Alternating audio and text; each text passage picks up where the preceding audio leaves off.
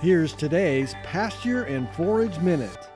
With the volatility in the market, some producers may be asking, what optional income opportunities are available to them? One of the things some producers have been thinking about is hunting. The question for those leasing is, who has the hunting rights? For a written cropland or pasture lease, you can specify who has the hunting rights.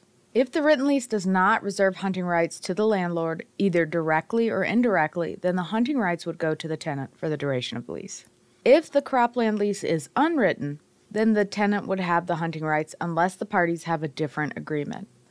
This falls under the general notion that in the absence of explicit limitations, the tenant would have full rights to use the land to the exclusion of all others, including the landlord during the term of the lease. For a May 1 to October 1 pasture lease, the same rule would likely apply, but only during the lease period.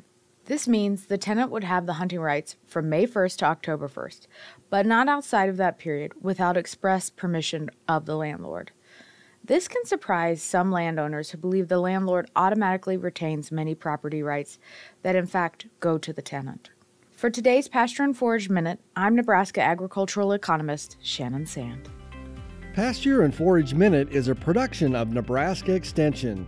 For more information on how your university is serving Nebraskans, go to extension.unl.edu.